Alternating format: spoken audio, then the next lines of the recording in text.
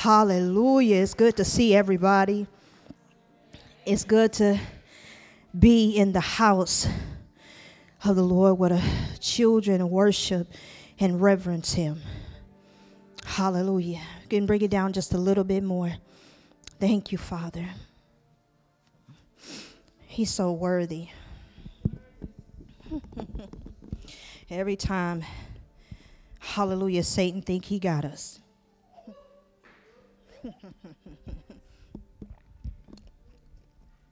The Father brings in a standard and he raises it. Hallelujah. Bring it down just a little bit more. There it is. Hallelujah. So, last week, thank you, Father. Last week, I taught on becoming the virgin church. And so this week, our journey to the Father begins with his Son forgiving us as we receive salvation. But as we know, these two things are not the ends to themselves. The Father saves us so that he can transform us. Thank you, Father. And so when we talk about the new covenant, we often associate it with what we have received. But the new covenant also secures our transformation of sons and daughters in Christ as well. So the second lesson of the Become series that I will minister today is called Become Humble. Become humble. Amen. Become humble. So I have a question for you. Let me get my question up there. I have a question for you. How can we be transformed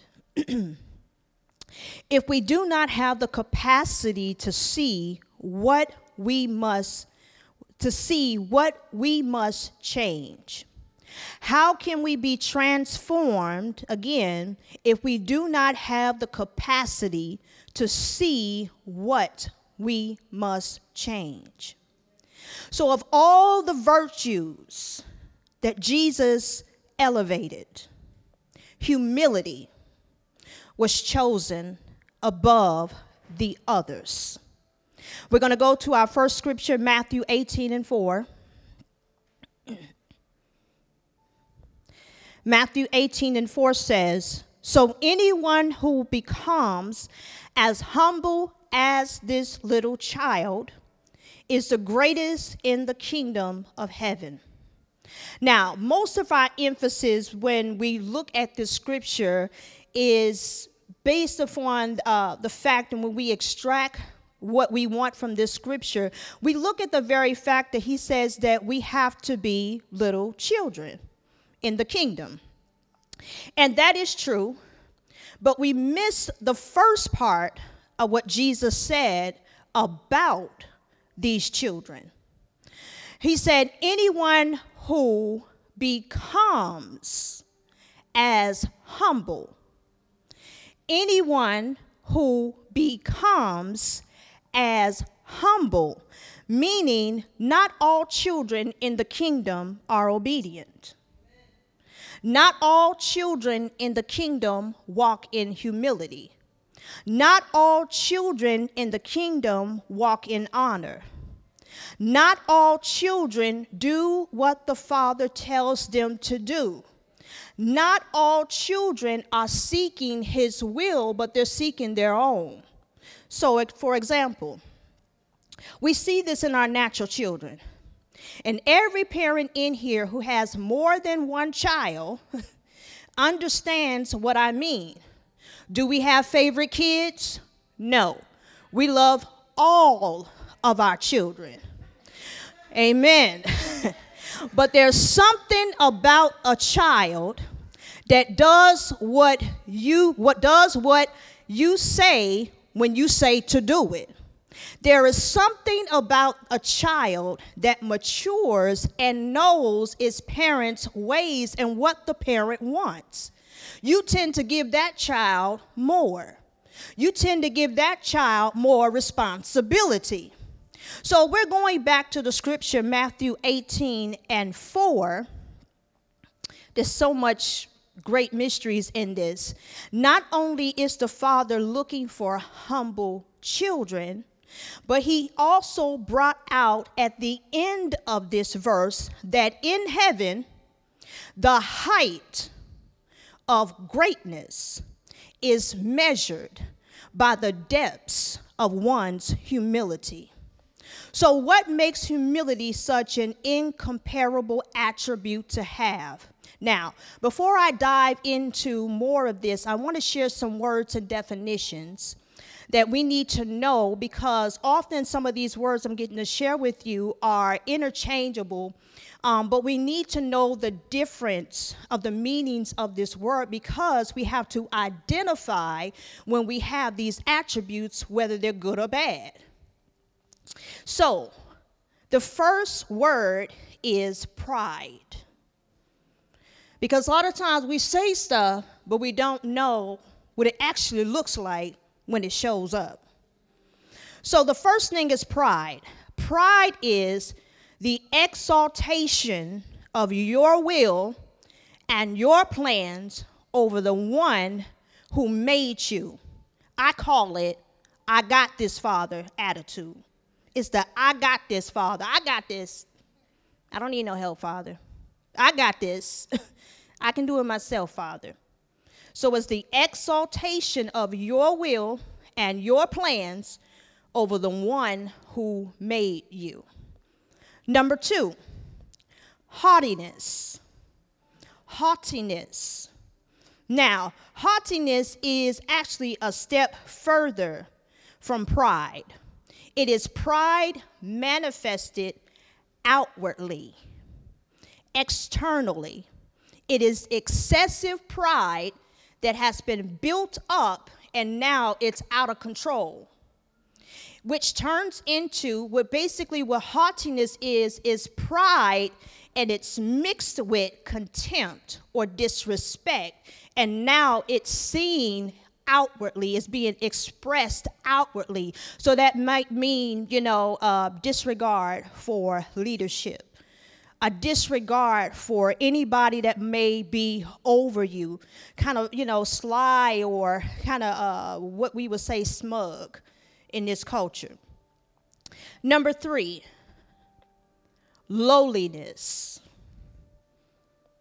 Bring the music down just a little bit more. Lowliness. There it is. Lowliness is how you see your relationship in regard to God being your father and you being a child, and how that relationship translates over to other people. So it's basically the concept of freely you receive, freely you give it away. Freely you receive the love from the Father, and you know that relationship, and then you freely give it away. It's what I would consider what the apostle already spoke on, which was 90 degrees is the right angle. Remember that when he says you can't say you love the Father if you don't love people. So is the lowliness, it shows you that you actually have the relationship when 90 degrees is the right angle. When this part of the relationship for people is right, then that part is right. It shows in itself. So that's lowliness. Number 4, contriteness.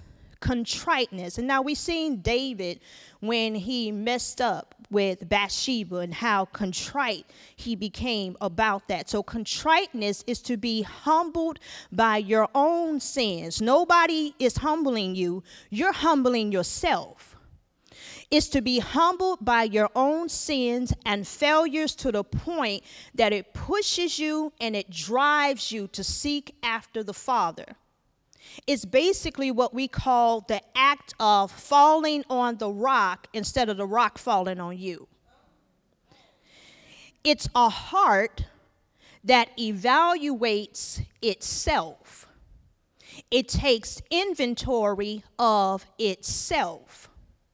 And it sees that it needs help to change in areas in our soul, but you just don't know how to do it. And so because you don't know how to do it, you seek after the Father in order to help you do it. And the Father does what? He pours out more grace so you can do it. Number 5, meekness. Meekness, because we see a lot of these words in Scripture, and it seems like they jumble all together. So we need to know what they mean. Meekness. Meekness is what I would call it's a spiritual, it's like a reciprocity. It's where you're learning both from the Holy Spirit and you're learning from people who may seem, keyword seem, less capable of teaching us anything in our own eyes. We see them as less experienced. We see them as less educated, less important, or who otherwise may not appear to have much to contribute to our life. Meekness is an attribute that gives the one who possesses access to spiritual things and truth. So basically, it's receiving resources not just from Abba, but receiving resources from people. It is a trait which allows the one who possesses it to be constantly fed by the Spirit. Why? Because with honor, it hangs out. It also hangs out with impartation. So basically what meekness is that even though you may not seem like you have much to offer me, even though it may seem as though I might feel like you're less qualified than me, less educated than me. What I do, I lower myself and say, there's definitely something for me in you. And with that, I value you. I make you feel as though you are important. You do have something to contribute. I may not see it yet, but it's there. Then even in the midst of us right now, each and every one of us have something in here that we can actually add to ourselves if we would be meek in order to receive it. But the thing about it is that when we're coming out of the world says position is important. The world says that you got to have, the right clothing on in order to receive. The world says you got to drive the right type of car in order to receive something, but that's not how it is in the kingdom. In the kingdom, you have gifts, you have talents, you have things in you that the Father has literally placed within you, but it requires meekness in order to extract it and pull it out in order to receive the impartation of what someone else has. Because what are you doing? You're bringing yourself low in order to receive from a person.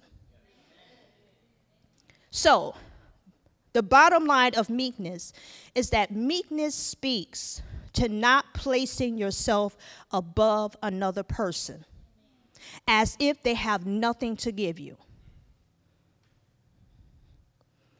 And last but definitely not least, humility.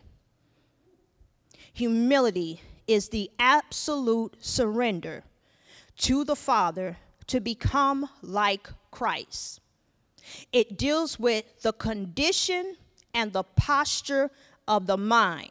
It deals with two things. First thing it deals with is healing, and you get that in the secret place. The second thing it deals with is deliverance, and you get that through the word. So humility is the spiritual faculty of the mind that allows us to perceive what we need from our Father. Humility denotes dependence upon the Father and the constant need for his guidance, the constant need for his support, And humility speaks, just like what I was telling you about meekness, that meekness speaks to not placing yourself above another person, but humility speaks to not putting yourself above the Father.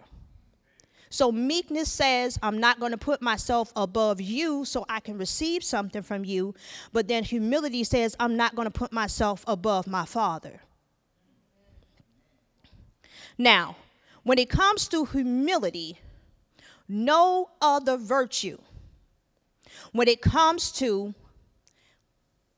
advancing in the stages of sonship, when it comes to the development of our gifts, when it comes to the manifestations of the fruit of the Spirit, none of these enters into our lives or even begins unless humility says, come in. So without humility, what we become are religious people. So let's see this. Let's consider Saul before his conversion. Saul before his conversions. Philippians 3:4-6. Now this is where Paul, he starts to let the Philippian church know, look, if somebody want to boast, I'll do that. Let me start you off. I'll do the boasting. Now, this was where the scripture is. It says, if someone else thinks they have reason to put confidence in the flesh, I have more. Circumcised on the 8th day, of the people of Israel, of the tribe of Benjamin, a Hebrew of Hebrews, in regards to the law, a Pharisee, as for zeal, persecuting the church, as for righteousness, based on the law, faultless. So he was a Pharisee, he was a zealot, and he was blameless according to him and according to the law. But yet interesting, yet on the road to Damascus, Saul had an encounter with the Father. So life changing to him that it literally changed his own opinion about himself. Saul's religion had placed a veil over his own heart to the point that he could not see spiritually, that the Father had to blind him naturally. So just like the Father met Saul on the road to Damascus, so will he at one point in our lives meet us on the same road to give sight to the blind. So there is no comfortable way to say this, but confrontation with Christ will happen. Regardless of the way he exposes our need for him and to conform to the image of his Son, the outcome will always be the same, that he places our feet on the path of humility. So not only does humility lead us to possess Christ's other virtues, it is literally the life essence that sustains us and renews all other virtues in which we receive. Now, I have a slide for this. It's humility that recognizes these things. It's humility that recognizes when any one of our virtues begin to grow cold. It's humility if it's been a while since you used the stages of sonship to measure yourself to see if you're growing. It's humility that recognizes that you just can't use your gift without developing your character. It's humility that recognizes that one of the fruits of the Spirit has grown cold, is inactive, or is just not growing at all. Humility provides a sustaining life to everything that plans on growing, plans on developing, plans on advancing, plans on going to the next level. You can't get past humility without it. Therefore, if we think about the reality of possessing what we say Christ-likeness, that we are chasing after, we should consider that humility is the path to progress. Every time we humble ourselves, we are advancing. Each time we possess meekness, we are embracing a sustained transformation. Humility is spiritual progress. And as we mature, we will examine many facets of Christ's life, but none is more beautiful to the eyes of heaven than his humility, his meekness, and his lowliness. Philippians 2, 5 through 8. He says, you must have the same attitude that Christ Jesus had. Though he was God, he did not think of equality with God as something to cling to. Instead, he gave up his divine privileges. He took the humble position of a slave and was born as a human being. When he appeared in human form, he humbled himself in obedience to God and died a criminal's death on a cross. So put this on your mind. He who existed as the very form of God humbled himself. Nobody humbled him. He humbled himself, and he became a man. The king, we're talking about the king, not a king, the king, put himself in a dirt body. Who would do such a thing? Who would do such a thing? The angels were having a fit. Why are you so mindful of human beings? Why are you so mindful of dirt? But he said it pleased him to do it, because even after bringing himself down, he further brought himself down and became even obedient to death for our sakes. So for this reason, he said in Matthew 11:29, take my yoke upon you. Let me teach you. Another translation says, learn from me, because I am humble. I am gentle at heart, and you will find rest for your souls.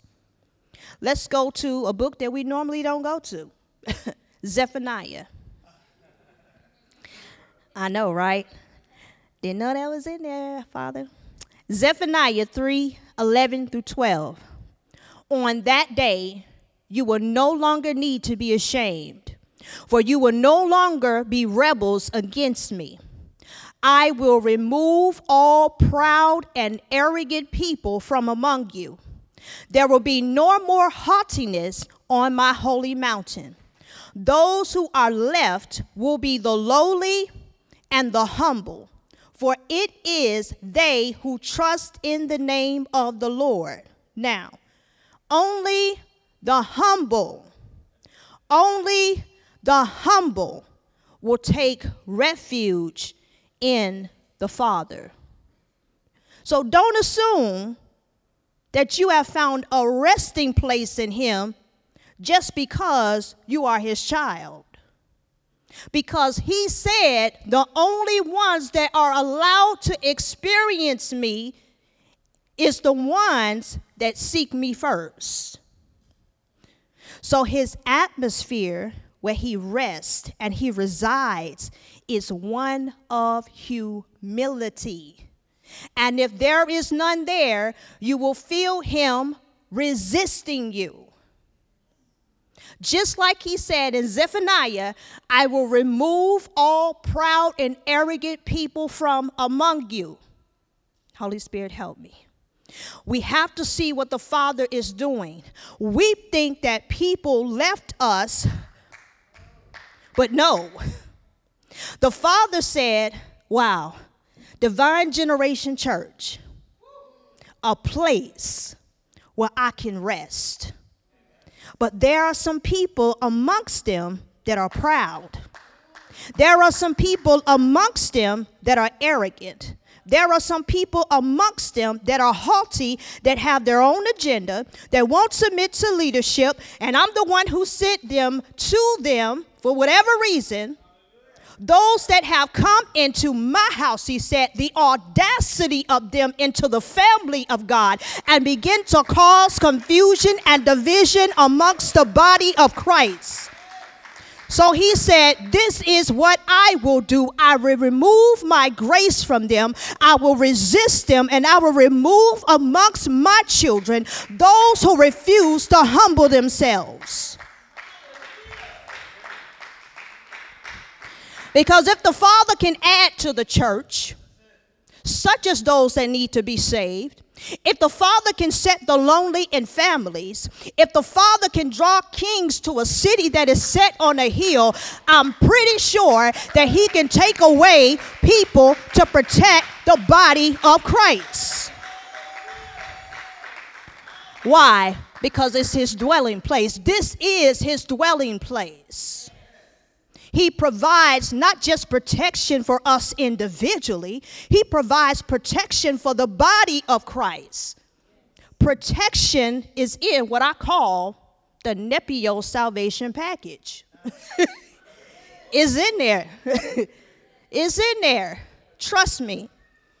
Just like the word says, if those who left here would have remained meek, if those who left here would have remained lowly in heart, if those that left here would have remained humble, just like the word says, they would have remained with us.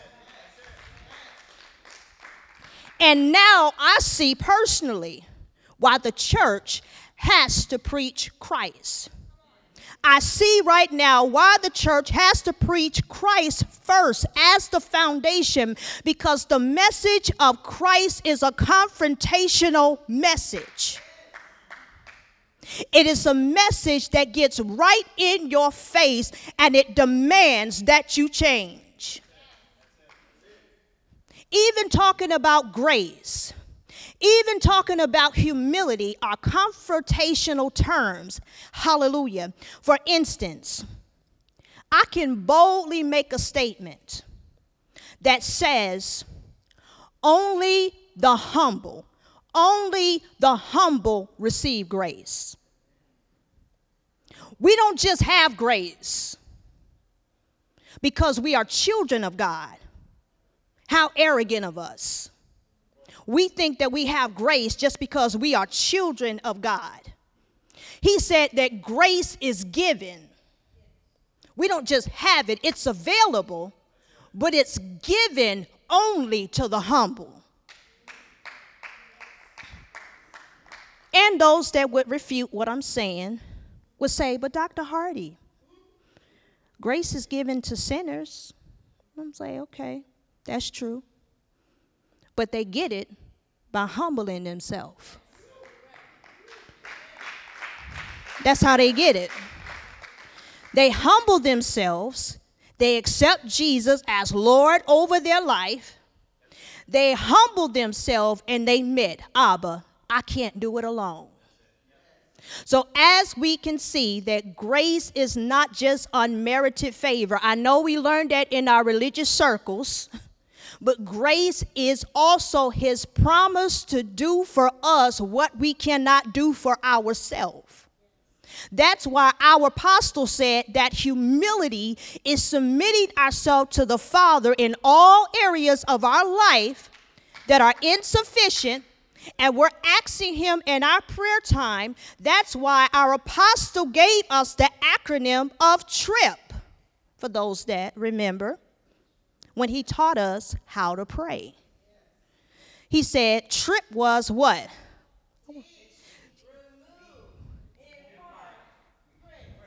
Yes. And when he gave teach, remove, impart, and praise, he literally gave us the equation for practicing humility.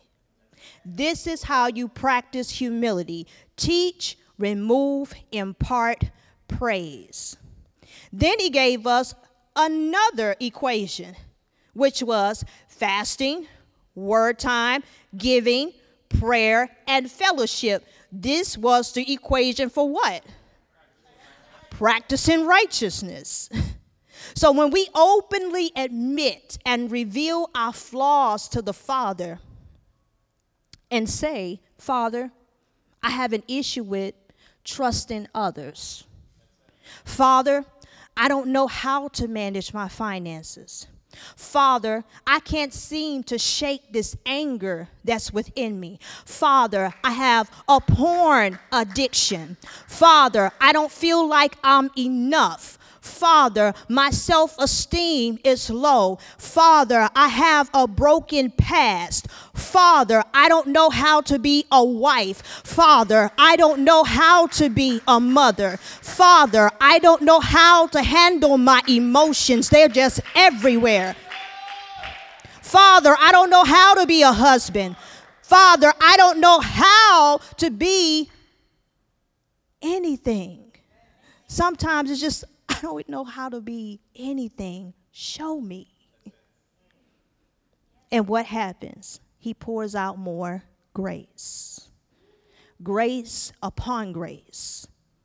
So, why does he do that? Because this is the posture of a child. This is the posture of a child. Isn't that not true in the natural? Here's a little bit of a fun fact for you.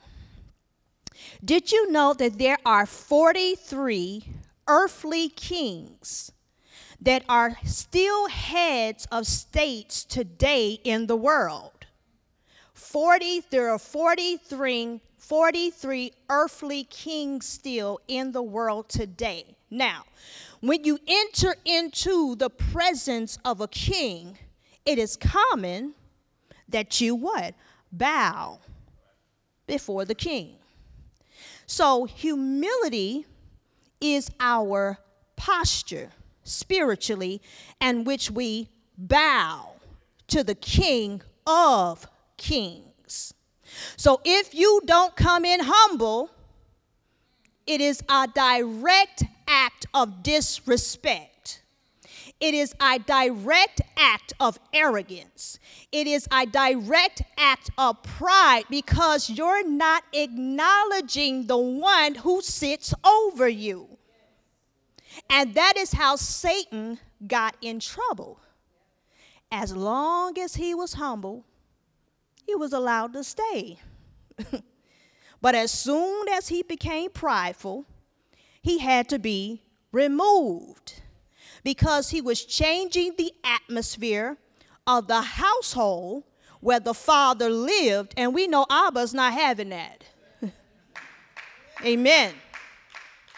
So let us listen again as we go back to one of the Father's gracious promises in Isaiah 57 and 15. Isaiah 57 and 15. And it says, "The high and lofty one who lives in eternity, the Holy One says this, I live in the high and holy place with those whose spirits are contrite and humble. I restore the crushed spirit of the humble and revive the courage of those with repentant hearts."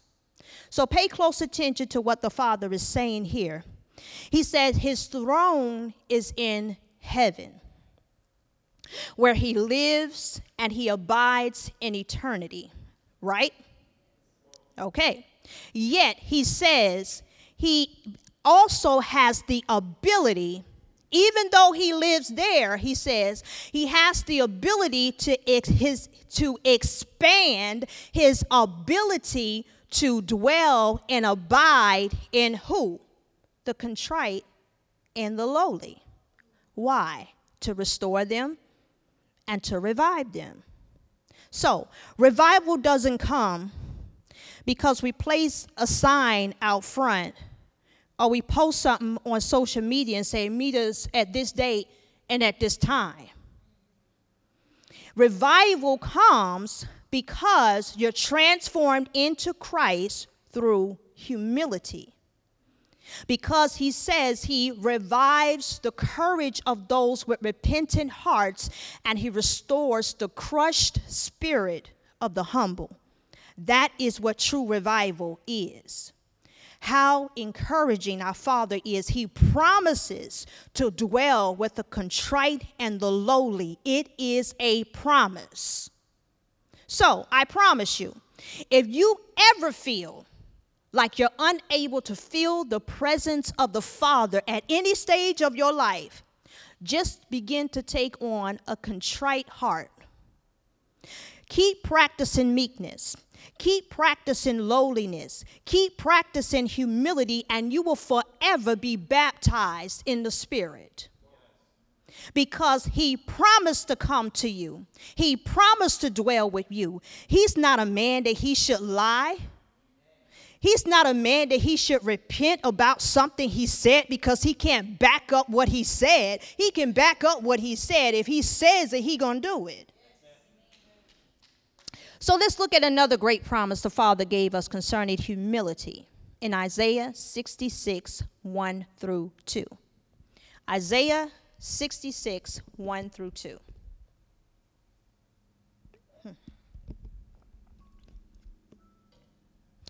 It says, this is what the Lord says. Heaven is my throne, and the earth is my footstool. Could you build me a temple as good as that? Could you build me such a resting place? My hands have made both heaven and earth. They and everything in them are mine. I, the Lord, have spoken. I will bless those who have humble and contrite hearts, who trembles at my word. The great king says, I have spoken, meaning that when he speaks a word, it's truth by itself. It has the final authority in heaven and on earth, because the earth and everything that in it belongs to him. He sifts the nation in search of a single type of person, a child of God that is humble, that is contrite in spirit, and who trembles at his word. Now, we went through all of the definitions of lowliness and meekness and humbleness. We're going to deal with tremble. Let's deal with the word tremble, because he says that trembles at my word. Tremble is an emotional response to movement or sound. That's why when lightning strikes outside, right, what happens? We go like this, don't we? It make us tremble when we hear lightning, right? Now, this is basically what repentance is. Repentance is an emotional response that happens when you read or you hear the word.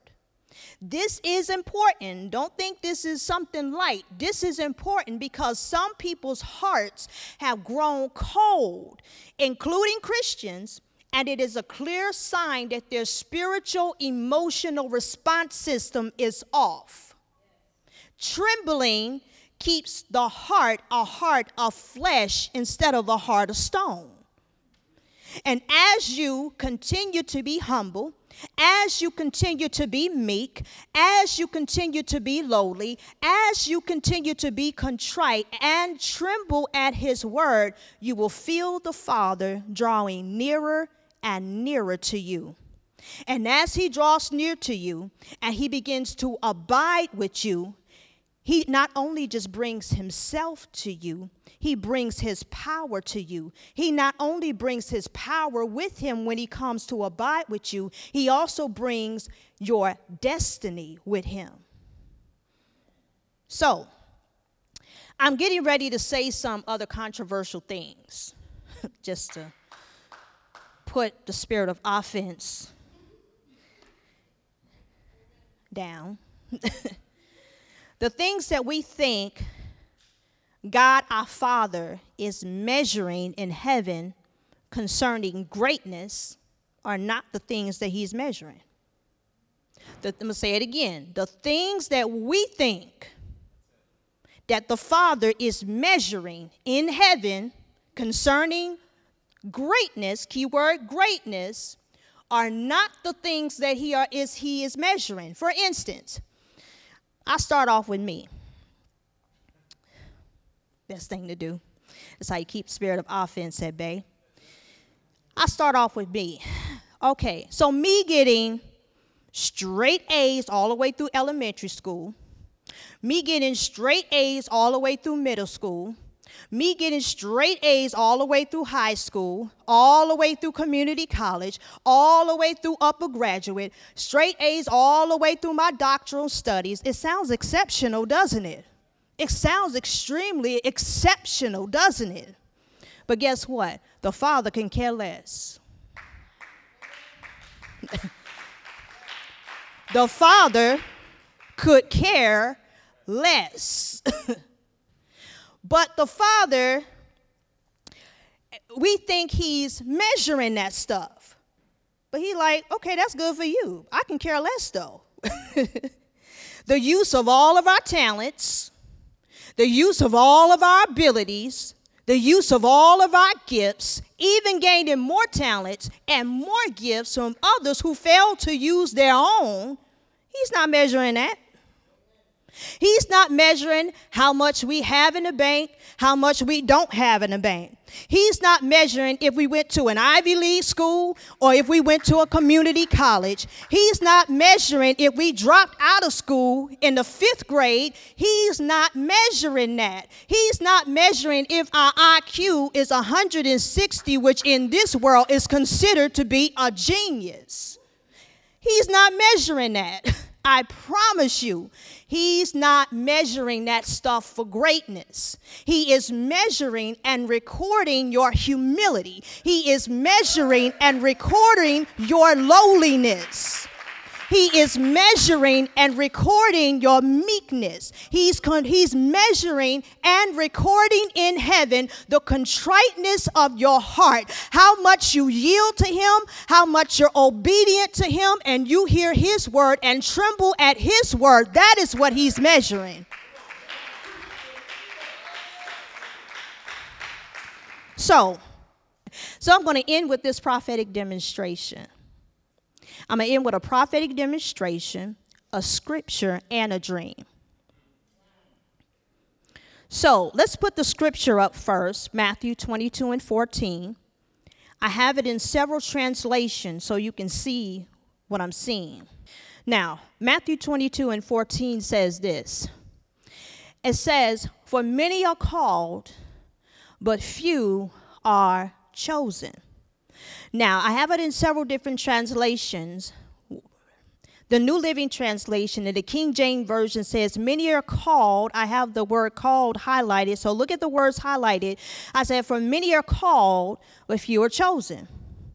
The second one says, for the NIV, "For many are invited, but few are chosen." The Amplified Version says, "For many are summoned, but few are chosen." And then the TPT version says, "For everyone is invited to enter in, but few respond in excellence." Now, in Isaiah 66:1-2, he revealed, remember, and told us what he is seeking. Now, these group of people right here represent the children of God. The group of people right here represents the children of God. And he told us what he's looking for. He says he is searching the earth, and he's looking for those that are humble. He's looking for those that are contrite of spirit. He's looking for those that have a heart that bows at his word. And he says to those who have these traits, "I will choose amongst my children I called as vessels to use, to give a greater grace to them to become, to fulfill the call on their life, to reveal Christ and the heart of the Father." So this is what that looks like. So Pastor Kirby is standing in proxy like the Father. And so, like I said, he said, many are called, So we're establishing this right here, which is these are the called. These are the children of God. Many are the children of God that are called, but he says few are chosen. So how does he do the choosing? So Pastor Kirby, just choose a few.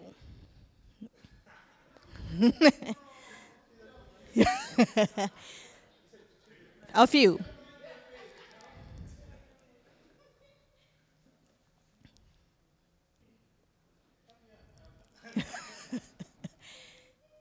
Amen. Now, the thing about it is this, and we often get this confused. We think that since he called us, he chose us. No. Many are called. He has called the children of God, but the ones that he decides to choose are the ones that say, I'm going to stay meek. The ones that he chooses to do his work and to use as vessels are the ones that say, Father, I'm going to stay lowly. The ones that he chooses are the ones that says, I want to do your will. I want to do your plans. Now, the thing about it, these are the children of God. By no doubt and by no means. But remember what I said, just because you say you are a child of God, don't mean that you are an obedient child. Just because you say you are a child of God doesn't mean that you are humble. Just because you say you are a child of God, it don't mean that you're lowly. Just because you say that you are a child of God doesn't mean that you have a contrite heart. You're just children. But he says he's seeking for those that are humble. Amen. Thank you.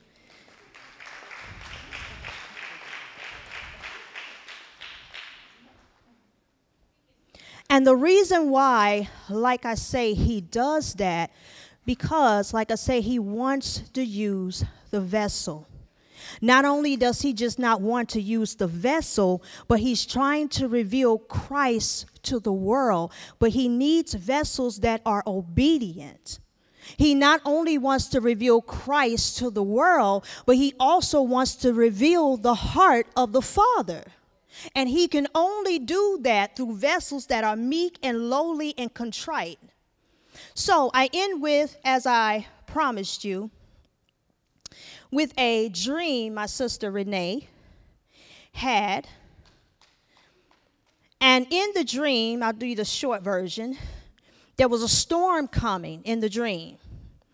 And we were attending a women's conference, and a lot of the women decided to go left, but the women at Divine Generation Church decided to go right instead of going left. We were not following the crowd. Then she said that we found shelter in a warehouse that we found, and she mentioned in the dream that all of the women that were at the conference could have fit safely in this warehouse if they had went right like us. It had room for all of the women, she said. And from there she asked me a question, and she said to me, Dr. Hardy, she said, as she told me that the women could fit safely in there and there was room for all of them, but they decided to go left. And I told her in the dream as a response, I said to Renee, I said, I invited.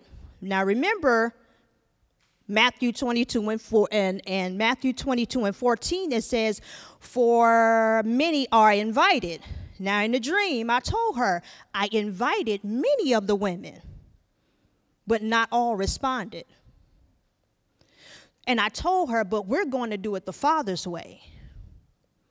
So my message to you today, children of God, is to become humble and remain humble, because in the kingdom, greatness is measured by your humility. Amen.